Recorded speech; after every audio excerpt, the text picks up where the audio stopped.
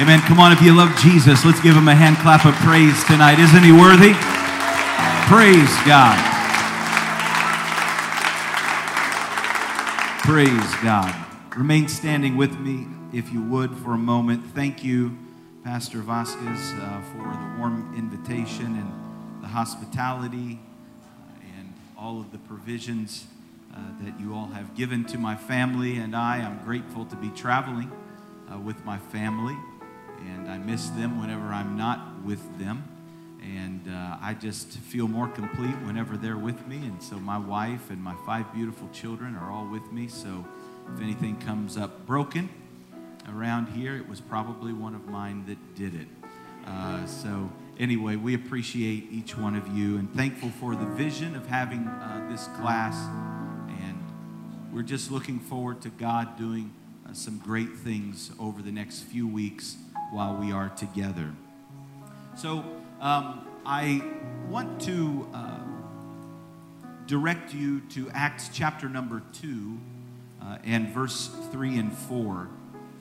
We're going to start tonight with what would seem like maybe an obvious place to start, but there are a lot of things we're going to be talking about with regard to doctrine. And so tonight I want to look at Acts chapter 2 verses 3 and 4, and we're going to be talking about the story of Pentecost. Now we're all familiar with the idea of Pentecost in Acts chapter number 2, but I want us tonight to look into a little bit of the roots of Pentecost and what makes Pentecost and the experience of Pentecost the one doctrine that was one time delivered unto the saints. And so let's begin. Acts chapter number 2, verses 3 and 4. And there appeared unto them cloven tongues like as of fire, and it sat upon each of them, and they were all filled with the Holy Ghost, and began to speak with other tongues as the Spirit gave them utterance. How many in this place tonight have experienced that personally? Now, let me just say it, and I'm not prophesying it, I'm just speaking it by faith. If you are yet to experience this yourself personally, I have good news for you. He's still pouring it out, and tonight could be your night to receive the gift of the Holy Ghost. Amen. Amen. God bless you tonight. You can be seated in Jesus' name. All right. So I'm just going to give verbal cues, media team tonight, to go on to our next slide. I know this is not, we don't have a slide projector, but I don't know what other term to use. The next graphic. So here we go. Excellent. They are doing great. Let's talk about this tonight, and let's start with a question. And that question is, what is Pentecost? Now, some may say, well, it's a church denomination, but I want you to know what you and I have and what we have experienced is not something that was born in Topeka, Kansas. Now, this is very important for you to understand, because there would be some people who would tell you, and they would be wrong to say it, that Pentecost, the Pentecostal church, began in Topeka, Kansas, or at Azusa Street in California, and that is a false narrative. It's also a very ignorant one. I want us to understand the true roots of what you and I have espoused as apostolic Pentecostals. So let's take a look at the word Pentecost. First of all, Pentecost is a biblical feast that is called in Hebrew Shavuos or Shavuot, depending on the Hebrew accent that you hear it spoken in. And Shavuos commemorates. Now this is very important. I tell my students all the time, we have to pay very close attention to kind of the minutia of the scripture. And in this if we don't, we will miss some very important points. So understanding what Pentecost is. So Pentecost, the Hebrew word for Pentecost, is Shavuos. And this is a feast that is celebrated even today by Jews around the world. Right. The reason is because Pentecost actually preceded the upper room in Jerusalem. And Shavuos commemorates, in fact, two very powerful events in the First Testament or the Old Testament of your Bible. First of all, Shavuos or Pentecost commemorates God's gift of the Ten Commandments. So, Pentecost began as a celebration to God, a feast of celebration that on this day God gave us the law, the Ten Commandments. God gave the law at Mount Sinai. That's where Pentecost actually begins. And as well, it also commemorates the annual celebration of the wheat harvest. So, if you're taking notes, write this down. And it's incredibly important for you as we proceed in our class tonight. Pentecost originally celebrates two things: God's Word, God giving His Word to humanity, and second, it celebrates harvest. All right. Does that sound familiar already? So let's go on to the next graphic tonight. I want to talk to you about a gift at Mount Sinai.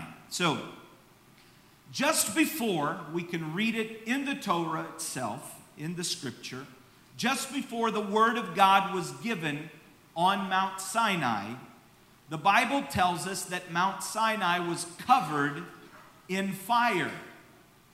Fire descended upon Mount Sinai just before the Ten Commandments was given to Moses and to the nation of Israel. Now I want you to notice this. The Spirit had to move before the Word could be established. Very important. We also know that it was at this point in time, you can ask any scholar that you want, everyone agrees, the nation of Israel was born at Mount Sinai. Why? Because it was there that the nation received their laws. Laws are important to a nation. In fact, a nation without laws is by definition called a failed state. But where the rule of law is honored, that is a true nation by definition. So, everyone agrees, Israel as a nation was born at Mount Sinai. Now, I want you to notice, when we look into the Scripture, we can oftentimes find threads connecting certain points from one book to another, or in this case, one testament to another. So this is divine order from creation. Listen carefully. The Word of God, for it to move, for the Word of God to be established, the Spirit of God had to move first. This divine order was established first at creation. So, think about it. The Spirit of God moved upon the face of the waters, and then God said. So the Spirit moves, then the Word is established. Can you see that divine order that God established from creation? Fast forward from creation to Mount Sinai, what happened? The Spirit of God moved upon that mountain. The fire descended upon that mountain. And then the Word of God was established, written in stone by the very hand of God at Mount Sinai. So now notice this in our third bullet point tonight. The Ten Commandments were written on what? Tables of stone, right? They were written on rock. God chose that rock should be the element to bear the Word of God. Very important.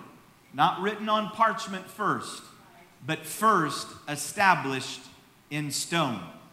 When something is written in stone, you can't erase it. So this was the gift at Mount Sinai. Divine order of creation. The fire descended, the Spirit moved, God gave His word. Let's go on to the next graphic tonight. A gift at Mount Zion. Very important.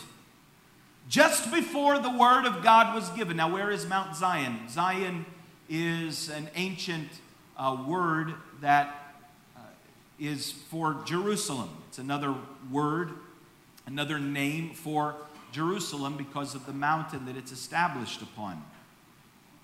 So the upper room, and for those of you who have gone with me to Israel or heard the stories of some who have gone to Israel, maybe read about it, you already know that the upper room is right there on the actual part of the mountain that is very popularly called specifically Mount Zion. Not the Temple Mount, but just next to it.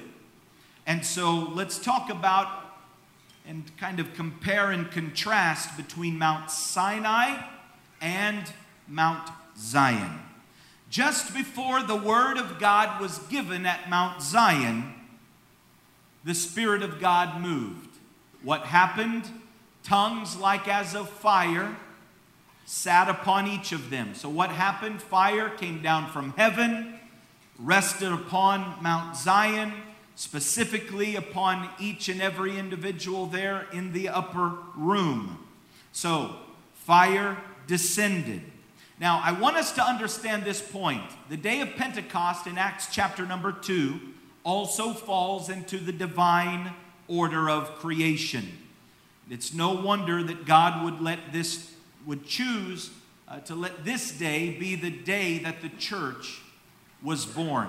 So what happened in the upper room? Fire descended upon Mount Zion. And after they were filled with the Holy Ghost and they spoke with tongues, the Bible says that some people were doubting, but all were amazed.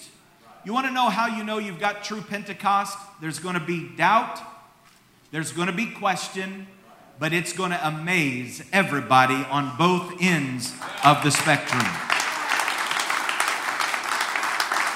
You're never going to have Pentecost without question. There are going to be people that are going to doubt from the very beginning. People doubted.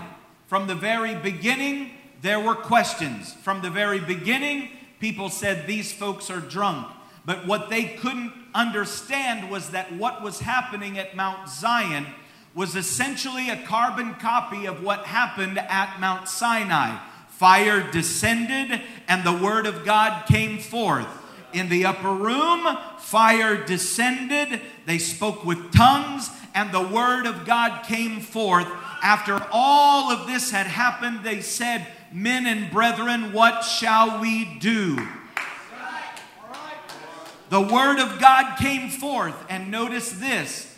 At Mount Sinai, what was it that bore the word of God? It was rock that the 10 Commandments were etched upon. Look at Mount Zion. Who was it that stood up and preached the encapsulated plan of salvation? Peter, Petra. And what does his name mean? It means rock. Brothers and sisters, this is no accident. This is order. Divine order from creation. It began at the creation of the universe. The Spirit moved and the word of God came forth. Fast forward to Sinai, the Spirit moved, the word of God came forth. So at creation, the universe was born. At Sinai, Israel was born. And at Zion, I feel the Holy Ghost in this Bible study tonight. At Zion, the church was born. You can ask any denomination. You can go to the Vatican today and ask the Pope if you want, the Pontiff, the Vicar of Christ, whatever names that he has, the Bishop of Rome, and ask, when was the church born? Everyone is in agreement that the church was born on the day of Pentecost. Well, here's my question. Then let's get back to preaching what they preached on the day of Pentecost. If Peter is your first pope, why don't you preach what Peter preached on the day of Pentecost? Then Peter said unto them, the rock was presented at Mount Zion after the fire had fallen, and he stepped forward and gave the word of God after they were asked, men and brethren, what shall we do? Now I want you to also notice on the day of Pentecost, there was unity. The question was not only asked to Peter, the question was asked to all of the preachers, all of the apostles that were there on that day. They said, men and brethren, what shall we do? Then Peter stood up. And what did he say? He stood up with the 11 on that day and preached to them. 12 preachers stood up and preached with one voice. And it was the voice of the rock, and said, repent and be baptized, every one of you, in the name of Jesus Christ, for the remission of sins, and ye shall receive the gift of the Holy Ghost. Church family, that is no accident. That is divine order from creation. Hallelujah. This is what God desires for the church to be. You can find preachers all across the United States of America. Get 12 of them together and you won't get them to speak in one voice. But oh, when you find people who understand the divine order of creation and how that the Spirit moves and the Word goes forth, that's no accident. It's very intentional. It's intentional for you and I that we can walk in the truth of God's Word. And so the Word at Mount Zion, you can go on to the next graphic. I'm going to go through these few because I jumped ahead a little bit. Peter preaches, and as well, it's also, I think, noteworthy to notice in the text of Peter's preaching on this day. Now, we don't have all of it because the Bible says, with many other words did he testify and exhort, saying, save yourselves from this untoward generation. I would like to know what his entire sermon body was on that day. But we do get part of it from Brother Luke. Acts chapter 2, verses 15 through 18. Now, once again, notice the divine order of creation is here. For these are not drunken as ye suppose, seeing it is but the third hour of the day. But this is that which was spoken by the prophet Joel. And it shall come to pass in the last days, saith God, I will pour out of my Spirit upon all flesh. And then what happens? And your sons and your daughters shall prophesy. So the Spirit moves, and then the Word comes forth.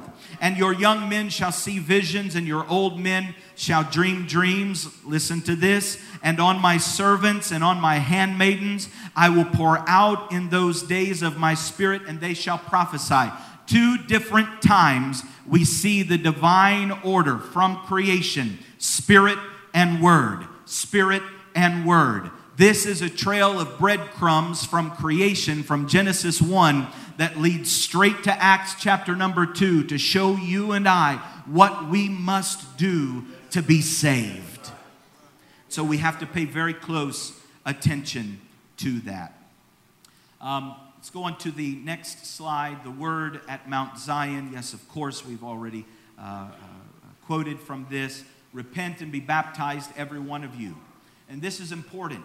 Everyone has to be baptized in Jesus' name. This is our calling. This is our commission. This is why I try to teach with passion and as well compassion, because this is the Word of God once delivered unto the saints.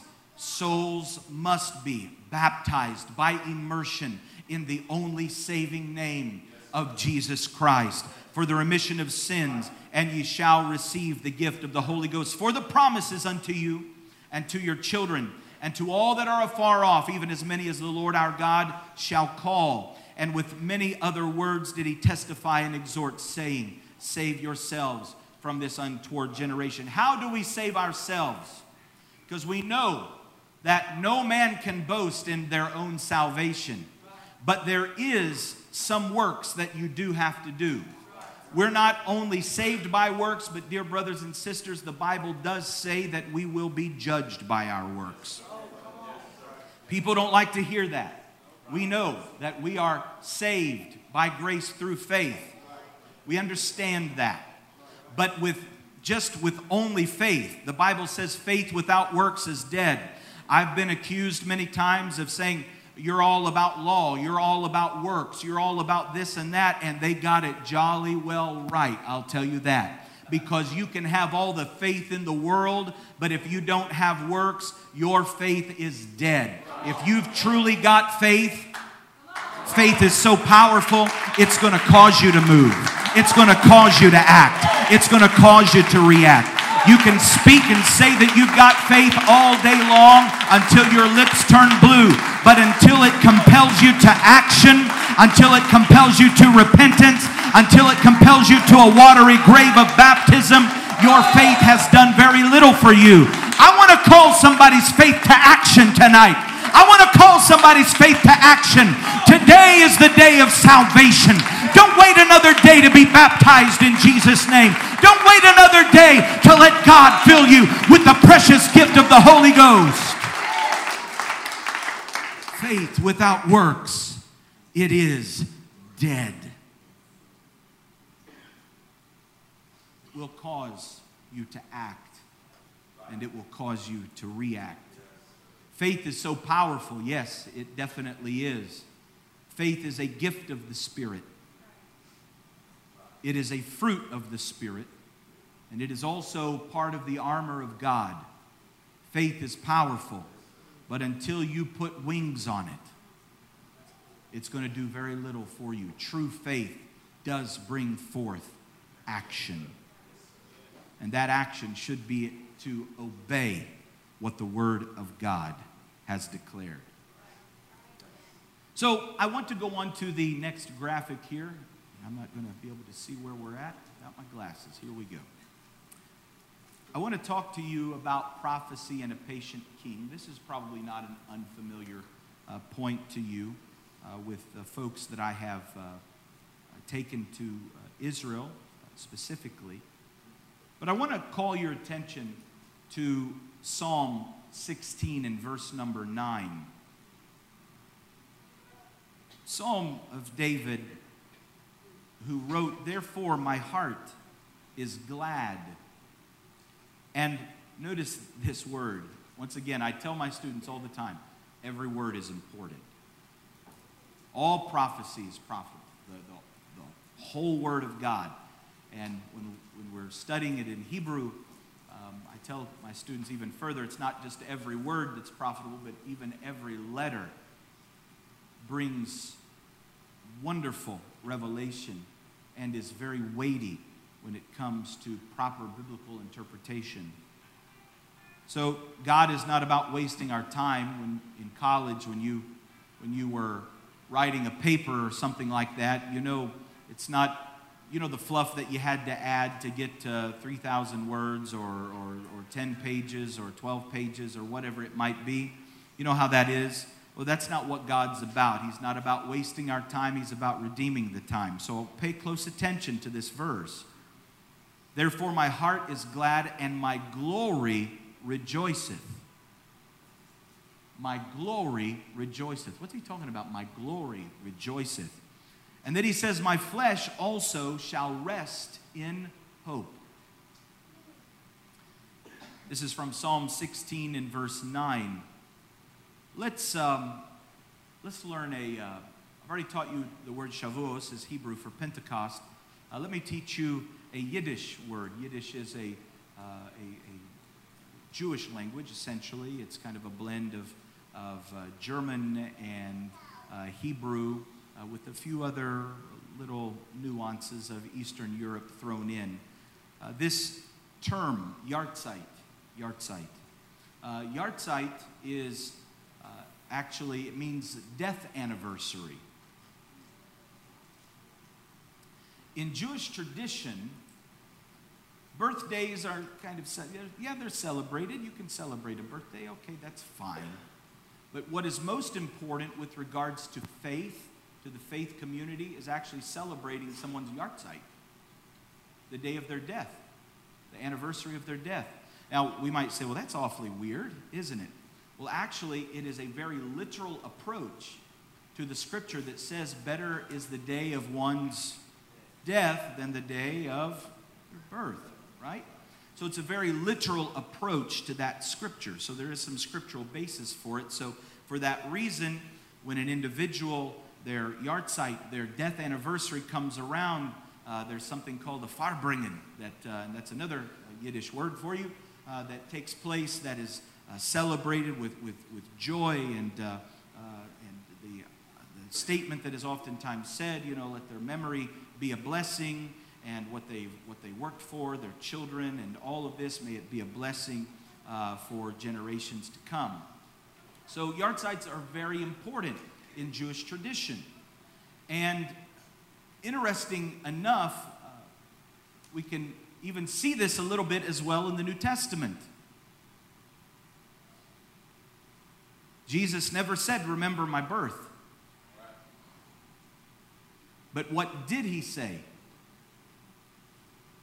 When he was giving the bread and when he was giving the cup, he said, "Do this in remembrance of me." Now, there's nothing wrong with remembering the birth of the Messiah. I'm not saying that. But it is important to notice this world, I think, has got it backwards with the level of excitement that surrounds the birth and the death. If you compare celebrations the way that they're done in the West of the birth of the Messiah, it starts after the 4th of July now, basically. Come on, somebody. Yeah. And runs for many months. But when it comes to celebrating the resurrection, the death, burial, and resurrection of the Messiah, is it done? Yes, it's done. But there's really no comparison with regards to these things. But let's keep in mind that without the death, burial, and the resurrection, that's truly where the power was. And that is truly a direct commandment that Jesus himself said, "Do this in remembrance of me." The remembrance, the Yahrzeit, the death anniversary, but as well we know the resurrection anniversary is the most important thing that you and I can celebrate. Why? Because it's so important for us with regards to salvation. We are buried with him in baptism. We die out of our sins. That's equal to repentance. We are buried with him in baptism. But then guess what? We are also resurrected with him. If the same Spirit that raised up Jesus from the dead dwell in you. Come on, somebody. I'm thankful that I've got the Holy Ghost down in my soul. Just like the Bible said, this is the reason why the death anniversary of the Messiah is the most powerful thing that you and I can celebrate. That death, that burial, and that resurrection. And in fact, if we don't accept the bread and if we don't accept the cup, we don't have any part of him. I'm thankful today. That I'm a part of the body of Christ. So, we're talking about tonight. That was a rabbit trail I got off on. I'm going to try not to do that anymore. Let's go back to our notes here. The Yahrzeit of King David. Amazingly, the Yahrzeit, the death anniversary, the day that King David died, was actually on the day of Pentecost. When you look at the Hebrew calendar, David died on the day of Pentecost. Now, dear brothers and sisters, this is incredibly important for you and I tonight. Knowing that David died on Pentecost is very important. Psalm 16 verse 9, he said, "My heart is glad, my glory rejoiceth. My flesh also shall rest in hope. Now, let's go on to the next graphic tonight. Did Peter change the words of King David? So remember, in Acts chapter number 2, Peter actually quoted David's psalm. But it's worded slightly different in the New Testament than it is in the book of Psalms. Peter says, therefore did my heart rejoice, and he says, my tongue was glad. Moreover, also my flesh shall rest in hope. This is from Acts 2 and 26. So here we are in Acts 2. Who is it that Peter is quoting? He's quoting David. Why? Because it's David's yahrzeit. It's his death anniversary. Now, here's the amazing thing.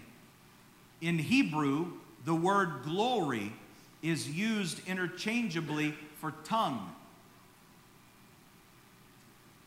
David said, my glory rejoiceth. The translators chose to use the word glory. My glory rejoiceth. But that word is interchangeable in Hebrew, amazingly, with the word tongue. Isn't that powerful? Right. That the Hebrew language that we call Loshen HaKodesh, the holy language, that the word tongue and the word glory is interchangeable. This is the reason why we actually find the same Hebrew word in Psalm 108, verse number 1. O God, my heart is fixed. I will sing and give praise, even with my glory. What was he saying? Even with my tongue, I'm going to sing and give praise. But here the translators used the word glory. Now for you and I, we understand this. Because when we were filled with the Holy Ghost and began to speak in other tongues, it was the most glorious experience ever in all of our lives. And isn't it amazing? That Loshen HaKodesh, the holy language, the Hebrew, the powerful Hebrew language, actually gives us a window into the glory of the tongue. And so we find this in the scripture, David's words being quoted from the book of Psalms all the way in the book of Acts chapter number 2 on the very anniversary of his death. So we look as well at Exodus chapter 24. I want to read this very quickly. Exodus chapter 24. On to the next slide, please. Thank you. Sorry, I forgot to give you the cue. My bad. Did Peter change the words of King David? And the glory of the Lord abode upon Mount Sinai. And the cloud covered it 6 days. And the seventh day he called unto Moses out of the midst of the cloud. And the sight of the glory of the Lord was like, what did he say? The glory was like a devouring fire. Oh, I'm about to shout. Here it says that the glory was like devouring fire. Where was this at? Mount Sinai. That the glory was like devouring fire. Glory and tongue are interchangeable in Hebrew. Go to Acts chapter number 2. It was tongues like as of fire. See the connection from Mount Sinai and Mount Zion. Again, folks, listen. There's far too many connections that are here for us to just turn the page and look over and say, oh, that's just a coinky-dink. Hello? Come on, somebody. This is something that you and I need to pay attention to. This is all connected by a single thread, a tapestry before us that shows us God's true plan from man, for man, all the way from creation. That's the great thing about our God. He is not the author of confusion. He is a God that gives great revelation. So let's go on to the next slide. This picture may be familiar to some of you. You may have seen some of these pictures before. And again, this is incredibly important for us. My first time going to Eretz Israel, to the land of Israel, my mind sometimes can be a scary place. I have a very vivid imagination. I just kept thinking, the upper room. This is where it all happened. The upper room. I couldn't wait to get to Jerusalem so I could go to the upper room. But the whole way that I was walking from my hotel to the upper room, I kept saying to myself, at last, I'm going to get to see what's downstairs. That was just a window into the mind of Jeremy Lang, folks. It's empty in there, I think. So, I got there. I walked up some steps from one side of the building and went in. I couldn't wait to get into that upper room and it's a pilgrimage. Going to the Holy Land is it's not just a tourist attraction, not for you and I. Many people go to Israel, it's a tourist attraction for them. But when your heart is connected to that holy city and what happened there, what we've read about, many of us, for many, many years in the scripture. Going to Israel, it's so powerful because a little part of your faith becomes sight when you go. So I got up there and prayed, cried, bawled, squalled, thought about my testimony and how God brought me from a secular life, a sinful life, and all of these things brought me to where I stood on that day, the first time in the upper room. I got done praying and I went out the other door to go downstairs and I said, here I go, I'm going to find out, bless God, what's down here. And I got down there and I saw above the door, and I had never known this. I had never heard it taught. I'd never read about it before. I felt ignorant on that day. That I walked downstairs, and just beneath the upper room, there is a doorway there. And above that doorway, going into a very drab stone room, it says Melech David in Hebrew, which means King David in Hebrew. I said, what? I said, wait a minute, hold on. I walked in, and I couldn't believe my eyes. King David, his sarcophagus is in the basement of the upper room. His tomb, this right here, this room that you can see, look at it, stone, not a lot of pomp and glitter in this room, just a stone room, not a lot of color. The most colorful thing is always the cloths that they put over the stone tomb of King David. Written on the front of it there in Hebrew is from the Psalms. Here lies the most illustrious king in all of Israel, below the upper room. There he is.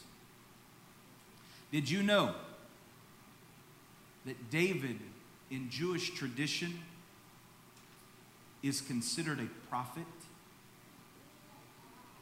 We don't think of him that way, do we? He is a king, he's an adulterer, he's a shepherd king. Some people say, well, he's a murderer also, all of these things.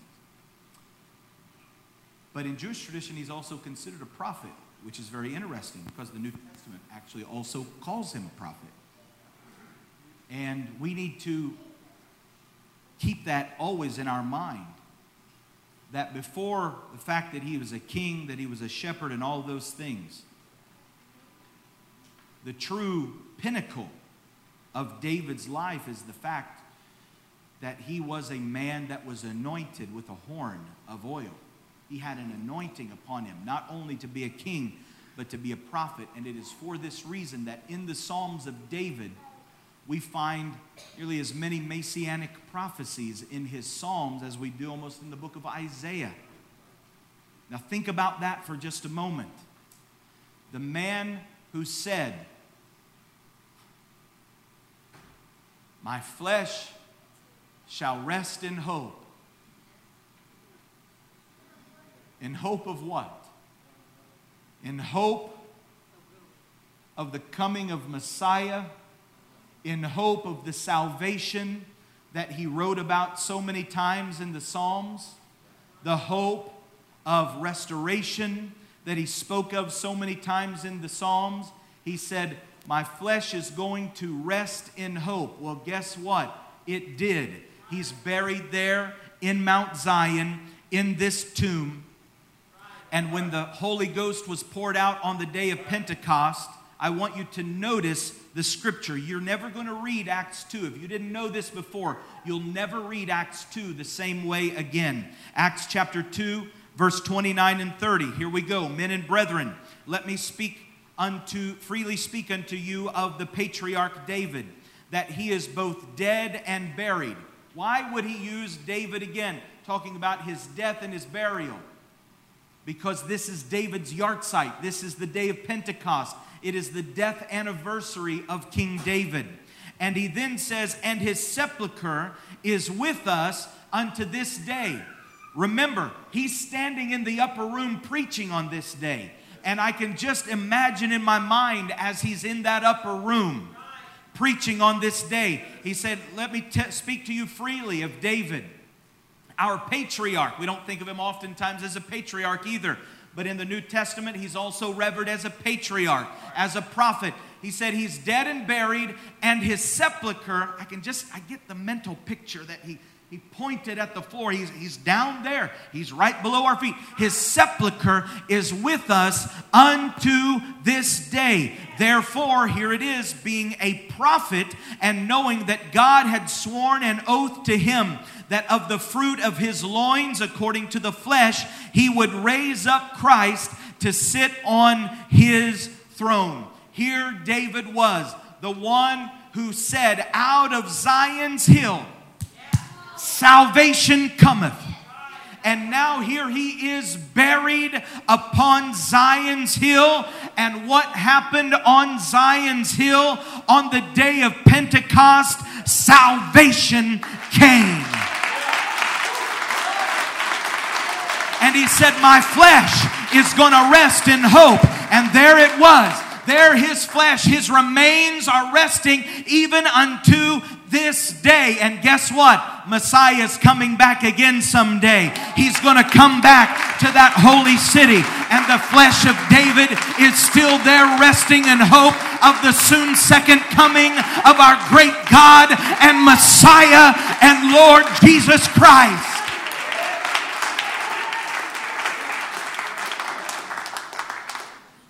So keep in mind also, with regards to all of this, we need to pay attention, very close attention, to what David said about the Messiah, what Peter said about the Messiah, as well as David, and look at all of the interconnections that are there.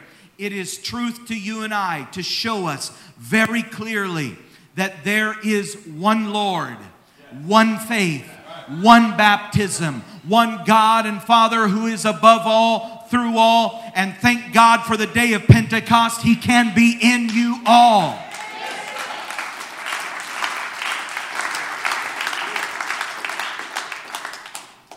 Acts chapter number 2, onto the next graphic, thank you.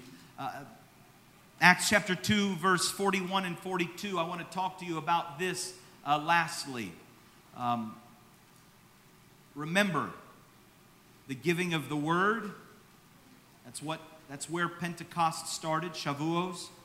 Moses came down off Mount Sinai. Get that mental picture of Brother Charlton Heston coming down off of Mount Sinai and Brother Yul Brynner trying to keep them in Egypt. Come on, somebody. Some of you all just told on yourselves. And I just told on myself too, didn't I? Hello. So here is the beginning of Shavuos, Pentecost, God's gift of His Word. But also, it is a celebration. It's a twofold celebration. giving of God's word, and the spring harvest. The harvest at Mount Zion. Then they that gladly received his word were baptized, and the same day there were added unto them about 3,000 souls. And they continued steadfastly in the apostles' doctrine and fellowship, and in the breaking of bread, and in prayers. Acts 2:41 and 42. So, Mount Zion is also about harvest. It's about the Word of God, and it's about the harvest of souls. 3,000 souls were added on that day, on the day of Pentecost. It was a true harvest of souls, dear brothers and sisters. Pastor and I have been talking a lot about what's been going on around here at Bethlehem. That 250 some odd souls just since COVID have been baptized in the name of Jesus Christ for the remission of sins.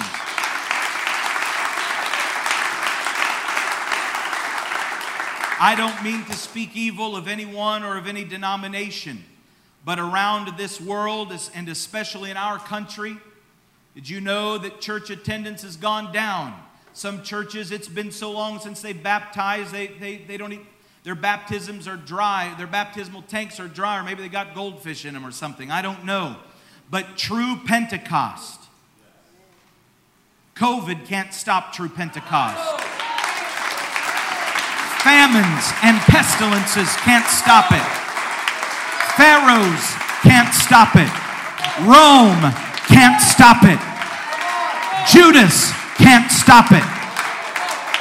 There is no individual in this world that has the power, that has the control enough over what's going on in this world to stop what God has ordained from the very day of creation.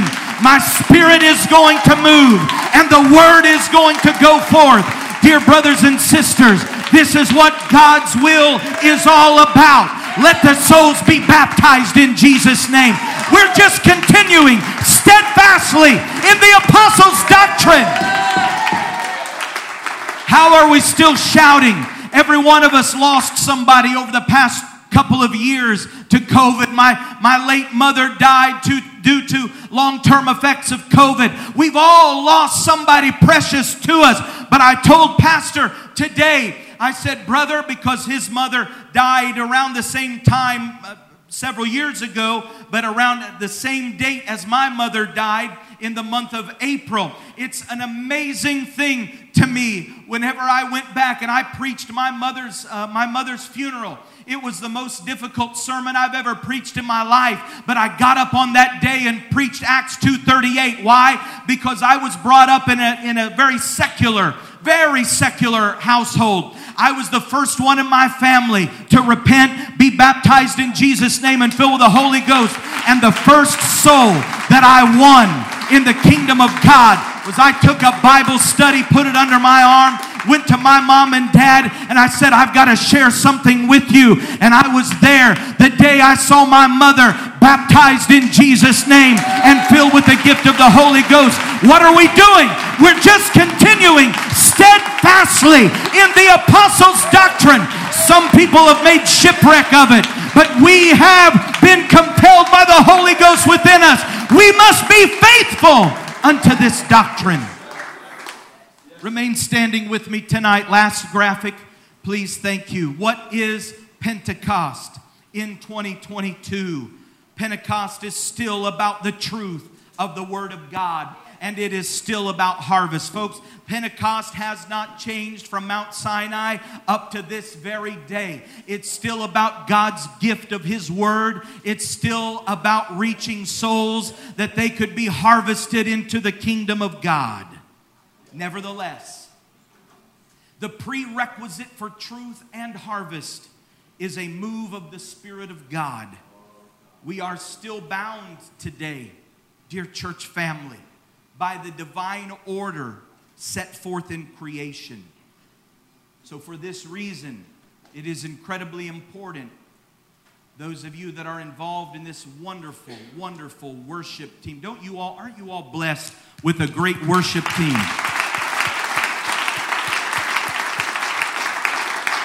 when they get up here and they begin to sing and they begin to praise and lead all of us in praise, what are they doing? They're not up here performing. They understand there is a divine order that has been set from the very beginning, that if the Spirit of God is moving and the power of God is moving, then the Word of God can come forth and we can have Pentecost every single time that we walk into this room.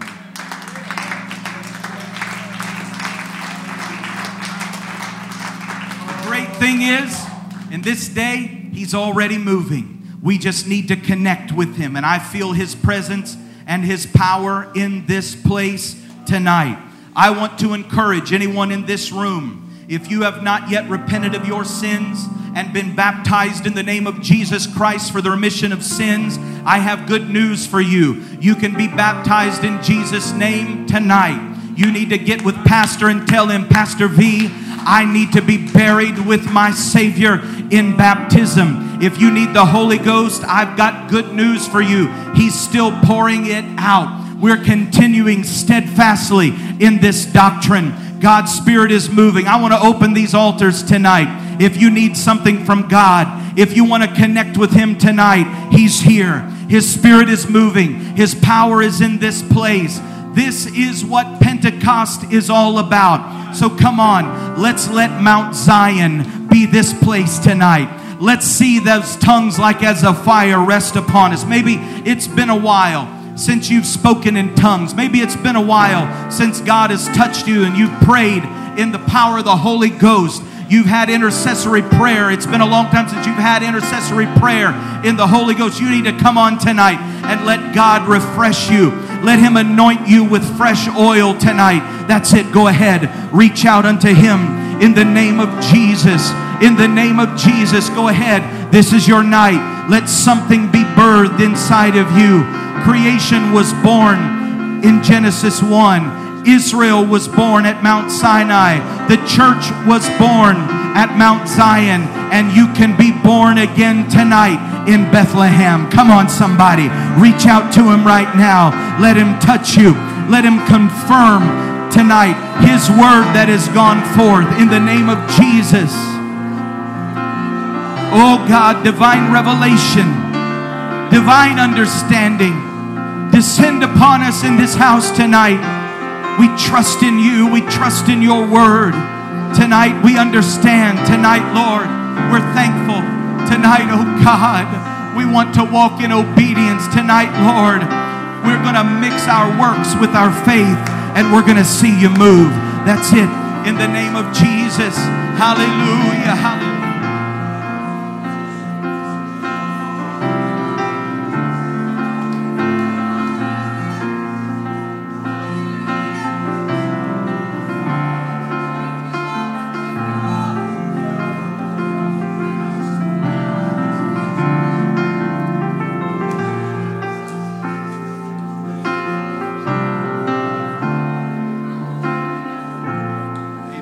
Reach over and pray for someone close to you. And why don't you pray, God, help us all experience another Pentecost. God, help us all. It'd do us all good, wouldn't it? To have an upper room experience one more time.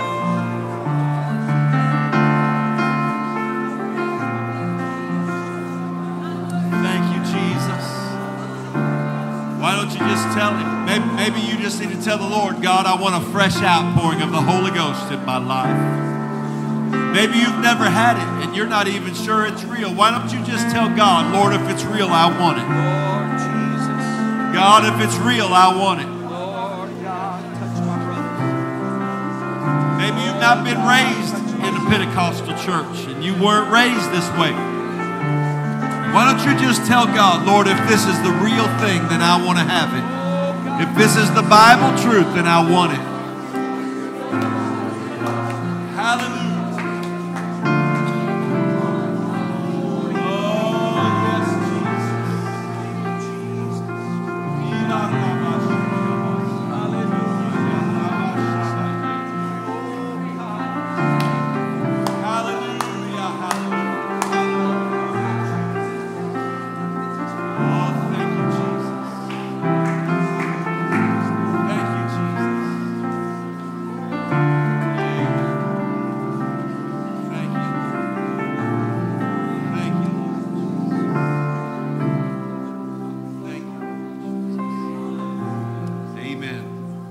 lift our hands to heaven. And why don't you help me pray? We've heard the word tonight. Pentecost is about the word and about the harvest. This Sunday is probably, most years, Mother's Day is the second largest crowd of our church all year. We're going to have a lot of people here to celebrate Mother's Day. I'd like to celebrate Pentecost too. While your hands are up, why don't you help me pray? God, give us a harvest. Help us, Lord, to reach. Help us to reach for people. Help us to reach for harvest. God, I pray for more people to be touched with the Holy Ghost, to be baptized in your name. God, anoint this weekend the people that walk through this door Sunday morning and Sunday night. God, we want the harvest of Pentecost. In Jesus' name, let the power of your Spirit and word move and touch hearts. Amen. This time of year is a whirlwind for our staff.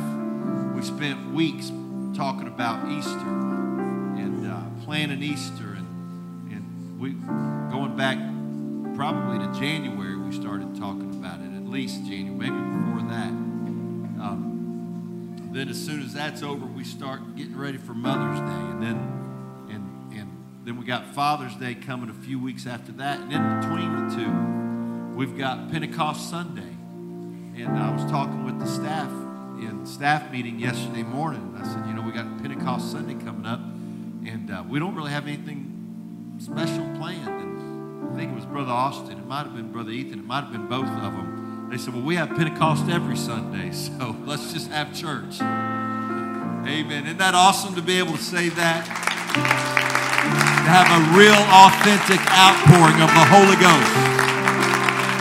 Every time we come together, amen, not a once-a-year celebration, but a 365-day-a-year celebration. Isn't that awesome? Amen. Why don't you just give God praise for the thrill of being born again. Hallelujah. Oh, thank you, Jesus. Thank you, Jesus. God bless you. You can be dismissed in Jesus' name. Amen. Let's have a great week and a great weekend. God bless you.